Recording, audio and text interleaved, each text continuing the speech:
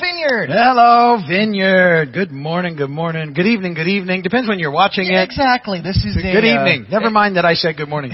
It's more of a recording than a live stream. It's a podcast. And the nice thing about podcasts is you can do them whenever you want and publish them whenever you want. Yeah. So, and it makes for better production quality, really. The Zoom thing is very nice, has its applications. But we're all tired of Zoom. Yeah. It's it is what it is. Yeah. You've probably been in Zoom meetings you didn't have to be in.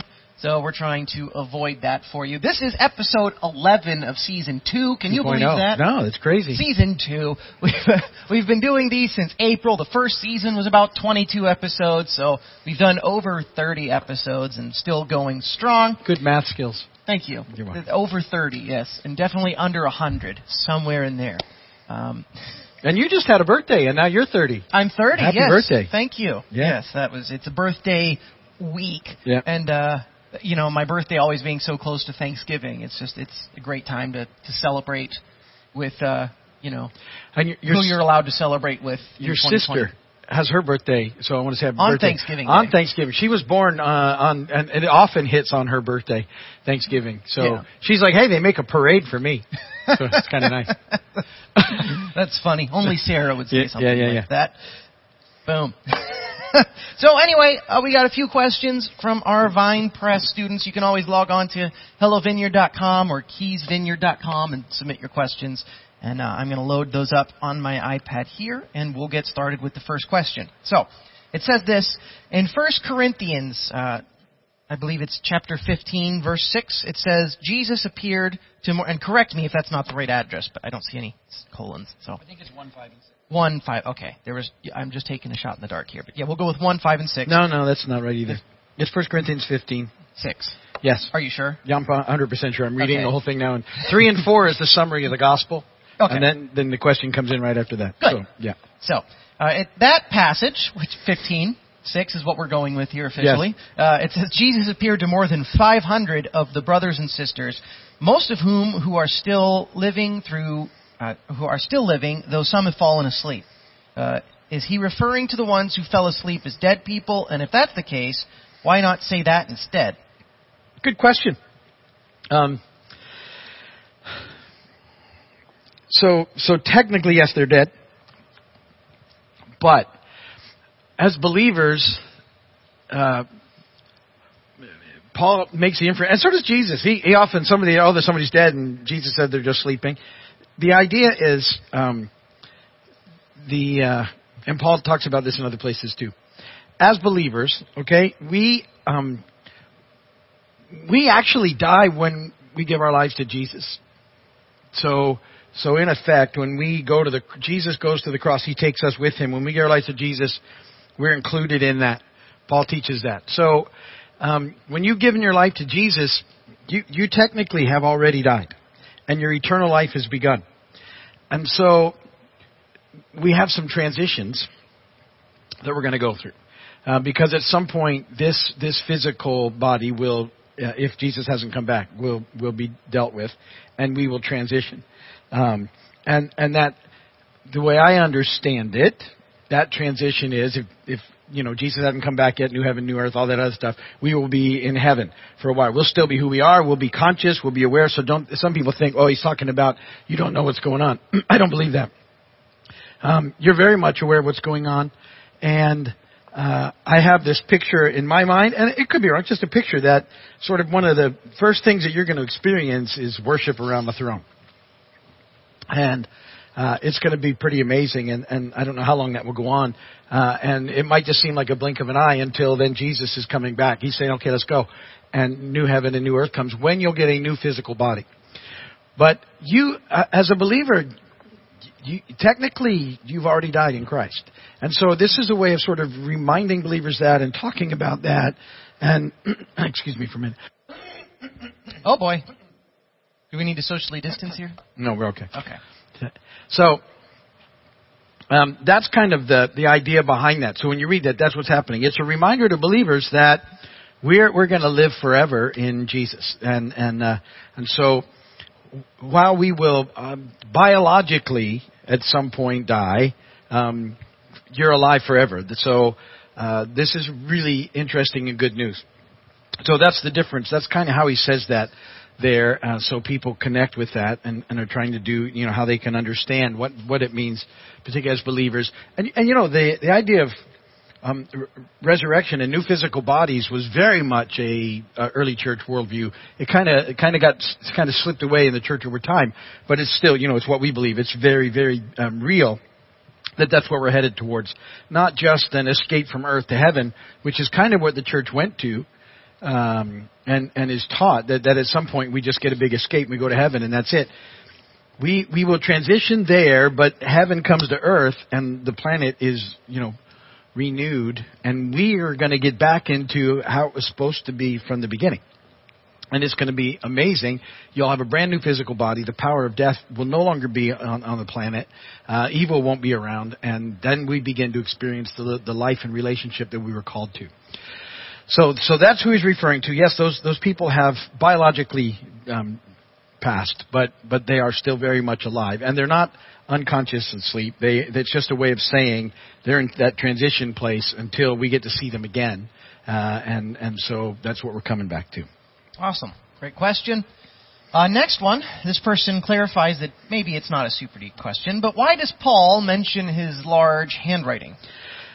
There's a couple of thoughts about that.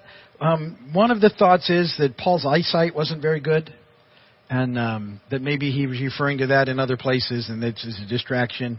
And so he has to write in larger letters so that he can see it. Others, I think he draws attention to it because for most of his letters, he's got somebody else writing, but he will jump on at the end, and in his hand, which most people would recognize, he kind of yes and amens, everything's in there. So they know it's not a fake letter. It's not just someone saying that they're Paul writing the letter, because he'll jump in and say, look, it's me, and here you go.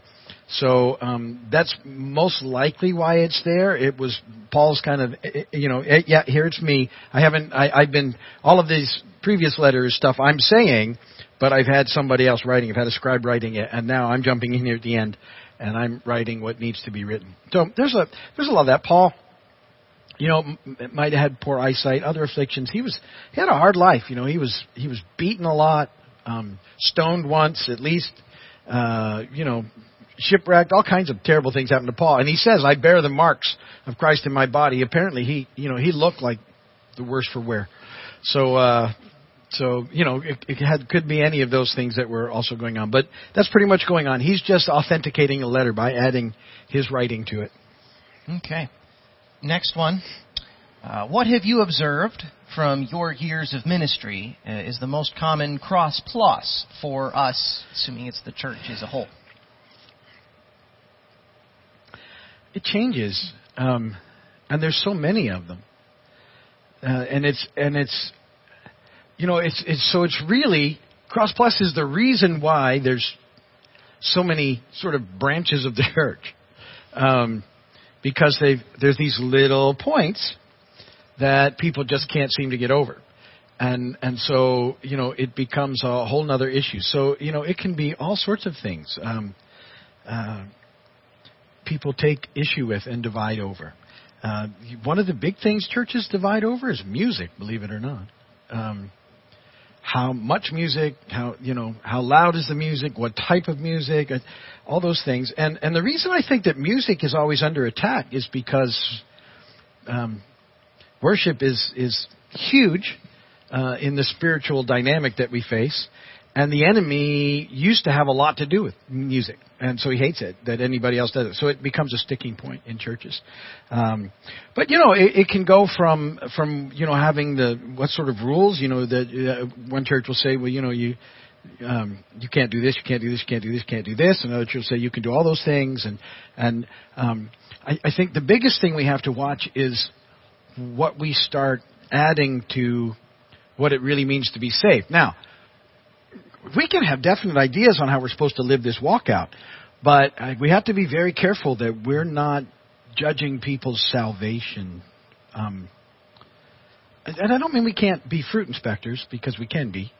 I just mean that we have to be very careful in how we go about those things, because the main thing is knowing Jesus, right? So if we start putting rules on it, well, we just become just like the Pharisees. And I said, we become pretty mean pretty quickly and critical, and we judge everybody else. But I think what we can see is if people are loving Jesus, that we're ultimately going to see the fruit of the Spirit being developed in their lives. So we really want to be looking for that more than... So we want to see something happening more than we want to see them not doing things. That what I think would be a pretty big issue. We want to see life change as opposed to just a strict set of behavioral changes. And heart change. It really is what heart transplant. Something happening that's got that to it. But we often look just for, okay, well, they're not doing these things anymore. So we have to be really careful with what that looks like. And as I said, I think we have to examine it ourselves a lot. We have to, the issue is cross. Now, we need to be careful that we just don't go, well, everybody that says they're a Christian, they have to come down to the gospel at least, that they need Jesus, and you have to follow Jesus, and that what Jesus did was necessary, and there's no other way around it. And because unfortunately there's a lot of churches who don't think that Jesus needed to do what he did, or don't believe that he did what he did, and they come up with these alternatives. I'm not saying that at all. I'm just saying that that's the way that you get saved. Maybe the big cross plus is that we have to keep that, as that's how you get saved, and then everything else is a how we live it out issue. And we want to be careful that we don't just sort of pick one or two big sins that we go, well, you can't do those. Because, it's not how it works. Holy Spirit is changing you from the inside out. And certainly all of us still have some areas we need to work in. So it's that. It's kind of putting that all together. But I just think if we don't have an awareness of the grace of God, we don't keep ourselves there, that's when we really start having trouble. Yeah. A big cross plus I've experienced from comments and stuff is the smoke machine. It's like, do you really need a smoke machine to have Holy Spirit in the building? I mean, no, but they look cool. Yeah. So it's just like... unfortunately people are like that, you're trying to, pretend it's the Holy Spirit. It has nothing to do with that. It makes the lights look better. Yes. That's the reason that it happens, is it picks up the lights. Do we absolutely need to do those things? No, but we enjoy those things. I mean, you don't need... there's been cross pluses about, say, drums in church. Yeah. But if we go back years ago, electric guitars in church. Sure. Anything but piano and choir, not bashing that. That's great to have that. Those aren't allowed in some churches. I mean, even... Yeah, well, especially now today, you're not allowed to have choirs, right? But... Oh, well, yeah. I think there's just... We need to get back to music's a flavor. And we're allowed to like different flavors and stuff. And those things shouldn't... It's okay. Yeah. Flavor's okay as long as it doesn't become a salvation issue. Right. We rented a church once when we were doing some off-site stuff, and they wouldn't let me put drums in. And then they finally compromised. God bless them. We could use the drum, but we couldn't leave them there. And in the storage room, we had to take them out all the time. And over time, they finally lightened up on that too. But that was their thing, and I get that, but I never thought because of that they weren't saved. That was just a different flavor. Although they might have been questioning our salvation because we played with drums. So I don't know. It's usually little things that cause this kind of division. Unity. So, and here's I think the sad thing is Paul stresses the unity in the church as being huge, and unity is not possible without lots and lots and lots and lots and lots of grace. It's just not. And so that sort of has to be in there. You kind of either, the way that it's kind of settled is how you end up with unity right now is everybody follows a certain set of rules, and that's it. But if you want to be really open and being led by the Spirit, then there has to be some grace. Because you can't sort of get it nailed down. But that's what we're looking towards. So that's the deal. It starts with us. Grace. Grace, grace, grace, grace. I know what it needs. I know I need Jesus. I know people need Jesus. But how they sort of walk it out and the flavor of that isn't the main issue. All right. Great question. Sparked a good discussion there. Next one. And this idea was sparked due to your coffee habit at the start of the message. A science of a habit, they say, is cue, craving, response, and reward. What are some cues you have in place that help you stick to reading the Bible each and every day? Yeah, and I know, but the question is that... Because you always like to take a sip. Oftentimes I'll say, pardon me, and before I start to talk, I'll take a sip of coffee. Watch like this. Another cue he has is during the doxology, he'll cut his microphone after the first line. It's at the same spot every single time. So we've had to figure out turning up the crowd mics during that. Otherwise, it's just completely silent on the streams. If you watch the streams, you know what I'm talking about. Yeah. Well, those are habits. So... And generally, I want a little sip of something before I start to speak, because I'm going to talk for 20 minutes straight, and I usually don't coffee in the middle. So I will push right through unless I hit a big blank spot or something. Coffee's not great for your vocal cords. No, but it's just something. But it feels so good. Yeah. And so it's sort of a habit. And you're right. There's cues. I get up there, I'm ready for a sip of coffee, and so if I have a coffee or a sip of water, I get one. Just so I get going. So what kind of habits for Bible reading? That's going to be different, and it's been different for me for all the time that I've walked with Jesus. So, which has been, I always try and figure this out now. I got saved in 1985. So, 95, 2005, 2015. I'm coming up on 40 years, but I'm at 37 years. All right. So, the first time that I read through the Bible, I was working nights, and I was working 2 jobs, and I had all kinds of stuff going on. I decided I needed to read through the Bible. So, I took it out of my sleep time, which wasn't very much anyway. And I woke up an hour earlier, and I went out and sat on the couch and read. And I would fight sleep, and I would do all these things. But I pushed my way through it, and that sort of became the habit. Wake up, go read. That's what you do. At different times, it's taken on different looks.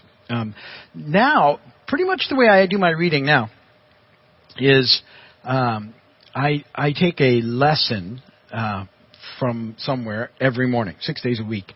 And most of the lessons have a Bible reading in it.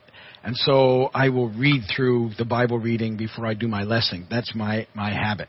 And then I often read through my daily strength training stuff, which is a book that I wrote. I incorporate the daily office. That will often be the way that I read.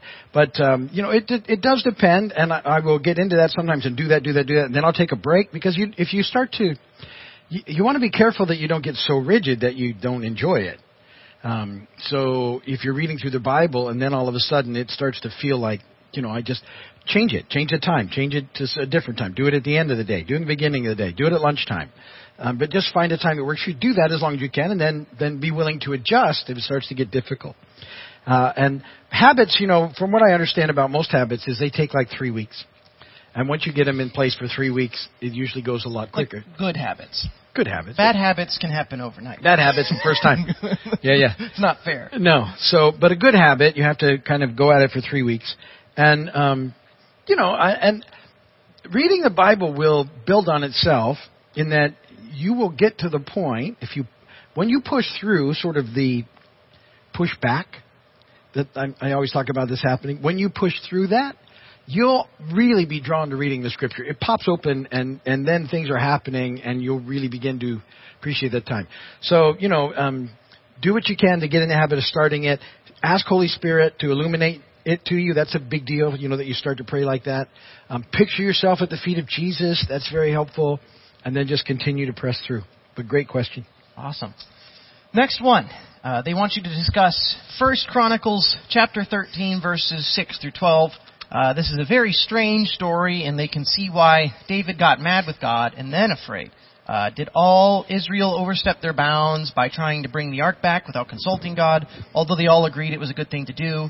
This is another hard passage to understand, and really these are great questions for this. Yeah, and I love this question too, because it is a fascinating question. So the story in first, let me read it to you, because we have a few minutes, and it's about the ark of God. And let's see, starting in verse 6 is where the question starts. David and all Israel went to Baalah of Judah, Kiriath Jearim, to bring up from there the ark of God, the Lord, who is enthroned between the cherubim, the ark that is called by the name. They moved the ark of God from Abinadab's house on a new cart with Uzzah and Ahio guiding it. David and all the Israelites were celebrating with all their might before God with songs, harps, lyres, timbrels, cymbals, and trumpets. So worship has always had a lot going on, just so you know.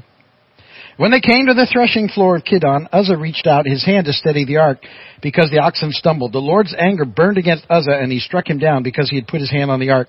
So he died there before God. Then David was angry because the Lord's wrath had broken out against Uzzah, and to this day that place is called Perez Uzzah. Where did she? 12. David was afraid of God that day and asked, how can I ever bring the ark of God to me? All right. So They want to bring the Ark of God back, which is cool. It's been gone for a while. And so it's a great idea.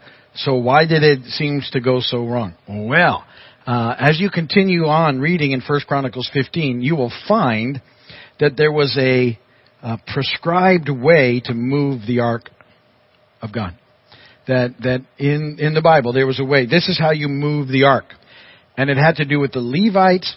And the Levites would come in to move the ark with pole, and apparently the way the ark was designed, it had places for the pole to slide through in the rings, and it wouldn't go on a cart. It would go, and they would I think I'm on camera. So the understanding I have is they would back into it like this in reverence, and with the pole, and they'd get the pole in, and then they'd pick it up on their shoulders, all of them, and they'd go out. And there would be sacrifices that were happening as they would do that, and all those things. Well, they didn't do it that way. They said, hey, we want the ark. That seems like a good thing to do. Let's go we'll just build a nice new cart, and we'll toss it on there, and off we go. Well, when God has a plan for things, it's usually best to try and figure out what that is. So, and so you can read all of that in 1 Chronicles 15. Where did it? Here, in 1 Chronicles 15, he makes a place in verse 1. He prepared a place for the ark of God, pitched a tent for it. Verse 2. Then David said, no one but the Levites may carry the ark of God, because the Lord chose them to carry the ark of the Lord and to minister before him forever. So he's gone back, and someone has pointed out to him, the problem that you had was you were doing it without consulting God, and you weren't doing it God's way. And when you don't do things God's way, there's often some fallout that happens. And perhaps you've experienced that in your own life. There's a way to do things, and you can do things God's way, or you can do things your way. And if you do things your way, oftentimes there's some consequence to that whole thing. You can see that throughout history. So that's really the issue that's going on here. There was a prescribed way to do something. God had a way to do it, and they didn't do it. And so once they figured it out and sort of got right with the program, then they moved the ark, and everything goes well. And if you read, where did they take it? I think if in finish chapter 13. I like it because so the ark, they don't know what to do with it, so they take it to the house of Obed-Edom, and I always think, hey, why would you bring that here? Well, you want to watch his ark? Just make sure nobody touches it. Keep your kids away from it. Yeah. But Obed-Edom's household is blessed the whole time it's there, and it was there 3 months, and the Lord blessed his household and everything else. So apparently they knew what they needed to be doing. But that's really the issue in that story, is there was a way something needed to happen, and they just figured they'd make their own way, and there was consequences because there usually is. So that is a great story, though, and that was kind of what was going on. But great question, way to pick that up. Yeah, because they're trying. It looks like, hey, we're doing a good thing, God. We're getting the ark back, yay. And then, it doesn't go well. So, there you go. Good question. Awesome. All right, next one. Got a few more to do. Paul warned that we shouldn't add anything to the gospel. Our human tendency, like you pointed out, still naturally tries to add it due to a lack of fully understanding the depth of God's grace. Is the theology, the study of your cross plus, just an incomplete understanding of the gospel message and an area that we need to mature in spiritually, or is it an incorrect gospel? They're asking specifically about incorrect versus incomplete for their conversations with their Catholic friends. Yeah, so I always want to be careful because I don't want to insult chunks of the church. Here's the issue. So it would be incomplete because a lot of times they just don't know because they haven't read for themselves and figured it out. And also incorrect because over time the church has added a whole bunch of stuff. And not just the Catholic Church, every church has added stuff. All right? So there's both of those things. Where you have an issue is if they start looking to the things they've added as a way of salvation, that's a big problem. There's only one way. And that's Jesus and what Jesus has done for us on the cross. That's the only way to be reconciled to God. The only way. Nobody else can do it. Not any other person, not any saint, not anything, not any idol, not any other formula, nothing. Only Jesus. And that's really what we have to get to. So if a group is got a lot of other rituals and practices going on, we can amen that as long as they love Jesus. It's fine. If I'm in a different setting, like say a different church, mostly what I'm looking for is Jesus, here. That's really what I want and what I'm looking for. And even if they're doing things way differently than I might do, I'm looking, is he still the center and the focus? 'Cause that's what it has to be. So I would say that's how you address that is, are people looking to anything else for salvation except Jesus? Are they coming up with alternate ways? That's a big problem because there isn't alternate ways.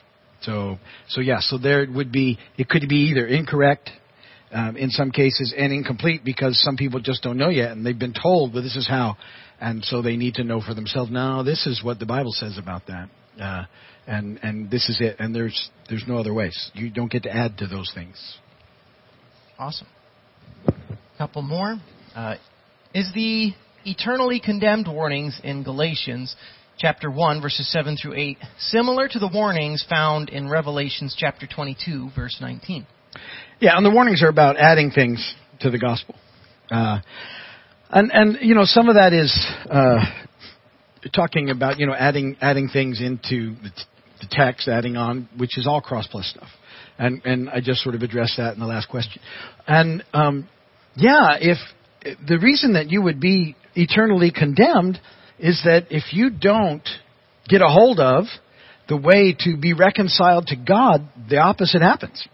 And so if someone adds to it and then starts to deceive people, and that's a big problem. And I would say the problem is not only for the people who aren't coming in, it's for the people who have said, hey, here's another way.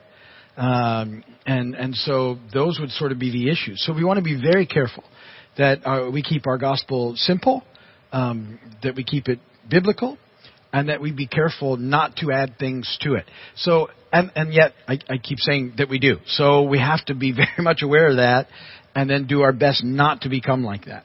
And so grace. It's a big, huge part of this. By grace you've been saved through faith, not by works, lest anyone should boast. Paul said, I don't want to boast in anything but the cross.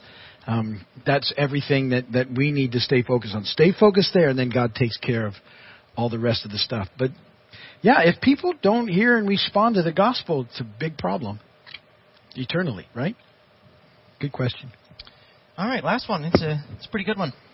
Not that they're all not good, but I liked the introduction of cross plus, this person says. It's kind of fun thinking of cross pluses that they've encountered throughout their lives. As for their question, the passage that they're referencing is the first letter of John, chapter 5, verse 17, out of the ESV translation. Do you know why John says this and what point he's trying to get across? Where he says, all wrongdoing is sin, but there is sin that does not lead to death. Yeah, so if you read 1 John, all of it, it's really interesting. It has to do with sin,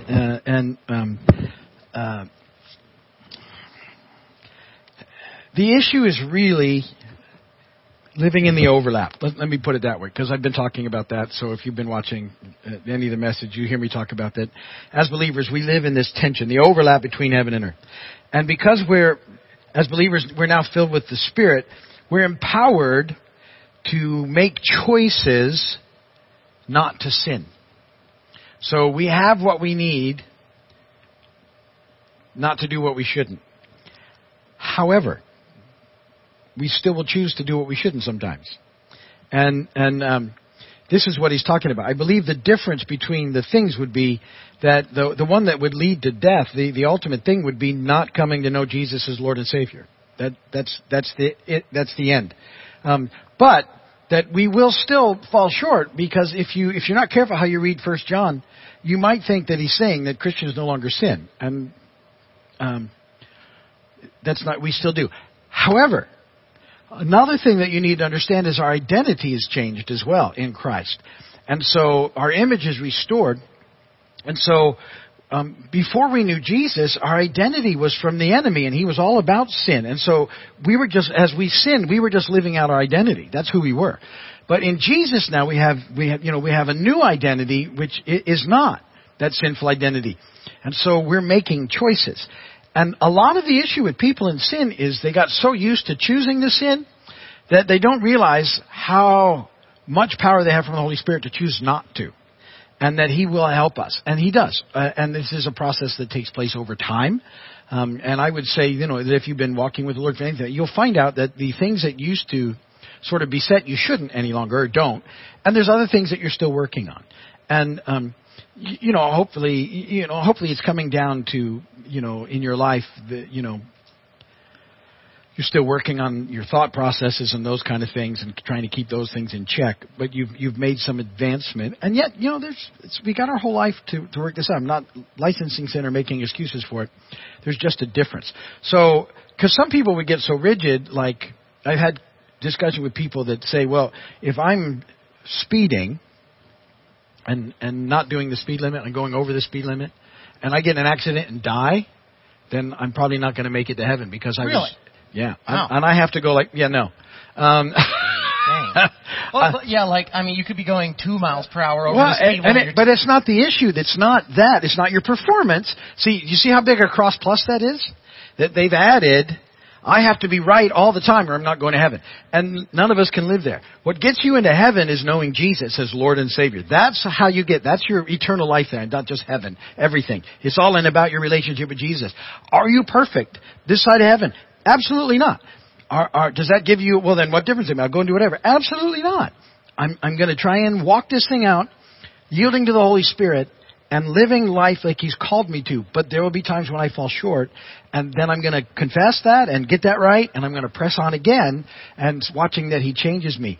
But can you imagine, and so maybe, I know a lot of people that live under stuff like that. If I'm outside of the will a little bit and I die, does that mean I'm not going to heaven? Because we can't live like that. Then nobody's going to make it. So so that's where you begin to rest in. No, this is, if you believe in your heart that Jesus did what He did on the cross and confess with your mouth that Jesus is Lord, you will be saved. That's how it works. But you have to own that and take that. And I think we had a question last week where, is it just praying a prayer? No, it's a whole living it out thing because it should make a difference, life-changing. All those things are taking place. So, awesome. Great questions. Thank you for those. We'll segue into our church segment of the podcast. Keep in Step. Part 6 is coming up. We're at Part 6. And then the following weekend, Pastor Billy's preaching. So, we'll be able to do the podcast. You're just going out of town for a wedding that weekend. But why don't you give us a little sneak peek into chapter 6? What we'll be reading? What should we be reading heading Part up 6, to the Galatians 2. And Paul's going to talk about a conversation he has with Peter. And he's because Peter has stopped eating with the Gentile believers because certain Jewish believers have shown up. And this is having a huge impact on the early church. So Paul's going to address him on that. And see, he cross-plussed, Peter did, because all of a sudden, he used to eat with them and now he won't. And table fellowship is a big deal, as whether or not you belong to the family. And so Peter was it was very important in the church. All these Gentile believers feel like they were not part of the family because he wouldn't eat with them any longer. So Paul's got to go after him and straighten some of that mess out because initially Peter had understood that and been there. And so we're going to be talking about who are the covenant people of God. And that sort of leads into Galatians 3. And the covenant people of God are people that know Jesus as Lord and Savior. That's how that works. Not people that follow Torah, the law. Because and I have to explain this, and people get very careful with this, but Jesus fulfilled it. It doesn't mean that it's not relevant, but it was a way to live that set the people of Israel apart from every other nation. And it was there until Jesus comes. And then once Jesus came, the law has done its job. It's not that it wasn't. It's just has done its job, and now Jesus has come. He's fulfilled it, and Holy Spirit now is leading us and guiding us, and all this stuff's on our heart now. And so there's this transition that happens, and Paul's got to bring that in, and we got to get a hold of that. It ties back into Cross Plus, and it moves us forward into what we'll be looking at in the weeks ahead. So Billy's going to preach, and I'm going to come back, and I'm going to do one more of these. That would be on the 13th, because it's really cool. That'll be in Galatians 3. I'm really looking forward to that. After that, it's the weekend before Christmas. The 20th, so I'll be doing a Christmas message the 20th, and I'll probably do another Christmas message the 27th, or New Year's message in there, and then we'll hop back in either that first weekend in January or the next one, but probably the first weekend, and I'll be back in, because I hope you get, when you start seeing how Scripture comes alive, and how you apply it to your life, my hope is you go, oh, that's so cool, and that you want to get back into it. And I don't want to get too far off of it. But I do need to change up for Christmas because... It's Christmas. It's Christmas. And I want to talk about peace, hope, love, joy. And I usually do that for an entire month, and I'll probably put that into a couple of weeks. Okay. Yeah, because this weekend is the first Sunday in Advent. It is. Or this Sunday, I should say. Amazing, right? It's, Advent time, and I think we all could use a little bit of that hope of what's coming. Hope, there's peace, a Savior on the way. Joy, love. I think we need all those things. So, usually give you a sneak peek into the worship set for the weekend, and we are bringing in an Advent song for this weekend. My wife's going to be leading Come Thou Long Expected Jesus. We did a version by Meredith Andrews last year, so we're going to be doing that one again. We really like that version. It's upbeat and good. And then I'll be leading Come Out of That Grave. We did that one a couple weeks ago. That's a great song. Your mommy really likes that song. That's a great song. And then Micaiah will be with us this weekend. She's going to be leading a new song by Kim Walker-Smith called Protector. Really good song, so you can look that one up. And my wife will be ending us with Revivals in the Air, doing that one again. So that's the set for this weekend. Good set. And it's going to be I noticed, too, that Kurt put up another video on YouTube, another music video of Kimberly singing... You Meet Me Here. Really well done. If you get a chance, go and watch the videos, the worship videos that we're putting on YouTube, our YouTube channel, Keys Vineyard. I think we've got about half a dozen so far. Yeah, maybe 7. Yeah. They're all really well done, yes. And we're always working on upgrading our gear for that, and you'll be seeing changes on our online platforms soon. Always trying to make things more aesthetic and run smoother. We've been adding things to the online thing. They're kind of trials, so sometimes you'll see me showing up. My face will be on camera, and there won't be any sound to it. And if the audio doesn't work, it's because anybody who can fix it is doing something else. Yeah. So, but we're working on it. I'm figuring out automation stuff where it will work smoother. So. The thought behind it is we really do want to engage our online audience in a really sort of live kind of way, and yet we can't have a dozen people making that happen. So we have to figure out in advance how we can do it, ultimately so I can just hit a button and pop on when I want to in a couple of cameras that we have placed. And so we're moving towards that. We think it's going to be really good. Yeah. And it's just give us some time as you see it. If it's not glitch free yet. If it's not working, we're just it's a trial run. And we're also making some pretty major upgrades here very soon to our website and app.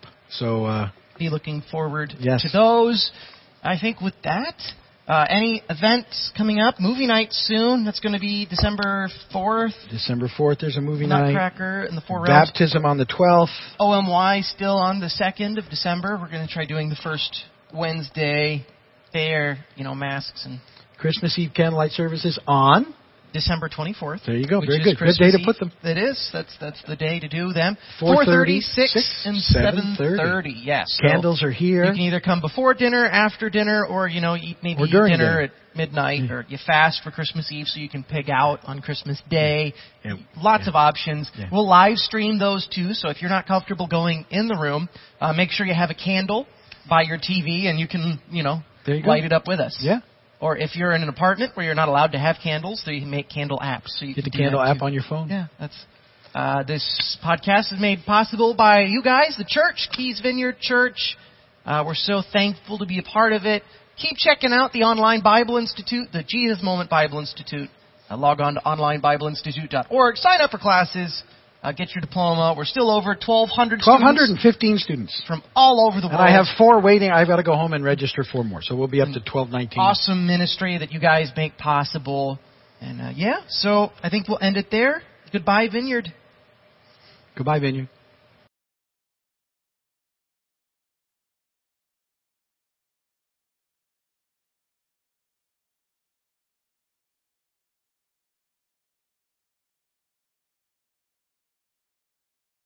Thanks for watching today's service from Keys Vineyard Community Church. Make sure to like us on Facebook and subscribe to us on YouTube. For more information, log on to keysvineyard.com. We'll see you next time.